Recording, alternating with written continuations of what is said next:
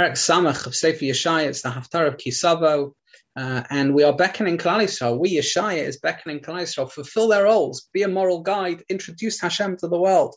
Many have doubted Hashem's existence and conducted themselves immorally, but during Mashiach's reign, they'll recognize Hashem and Klal Yisrael will return home. They'll be respected. There is in the Kudah an element of respect that other nations afford us when we are behaving properly.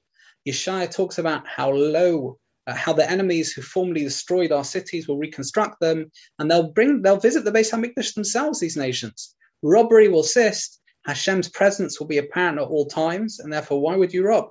And the mourning of Galus will stop. Every Jew will be righteous, will multiply properly.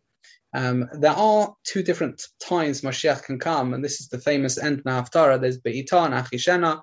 The Gemara in Sanhedrin writes that Be'itah means that there's a specific point, a deadline whereby Mashiach has to come by then. The Gaon said, the Vilna Gaon, that there's an Itah in every generation, which is not a final deadline, but an epicenter, a time where Mashiach is most likely to come in every generation. And there's also Achishena. Hashem will bring Mashiach forward if we deserve it, or if we're so bad we really need it. It says Rav Aryeh Kaplan, based on the Gemara, that Itan Achishena are not just quantitatively time chronological differences, there are two qualitatively different ways Mashiach can come. Itah is a natural phrase. History has to get to Mashiach. How? By a certain time. That's a natural beckoning of Mashiach. On that says the Gemara, Mashiach will arrive on a donkey. Natural. There's Achishena. Achishena means that we will deserve having Mashiach brought early, and that will be a period of phase of miracles if we get to Achishena.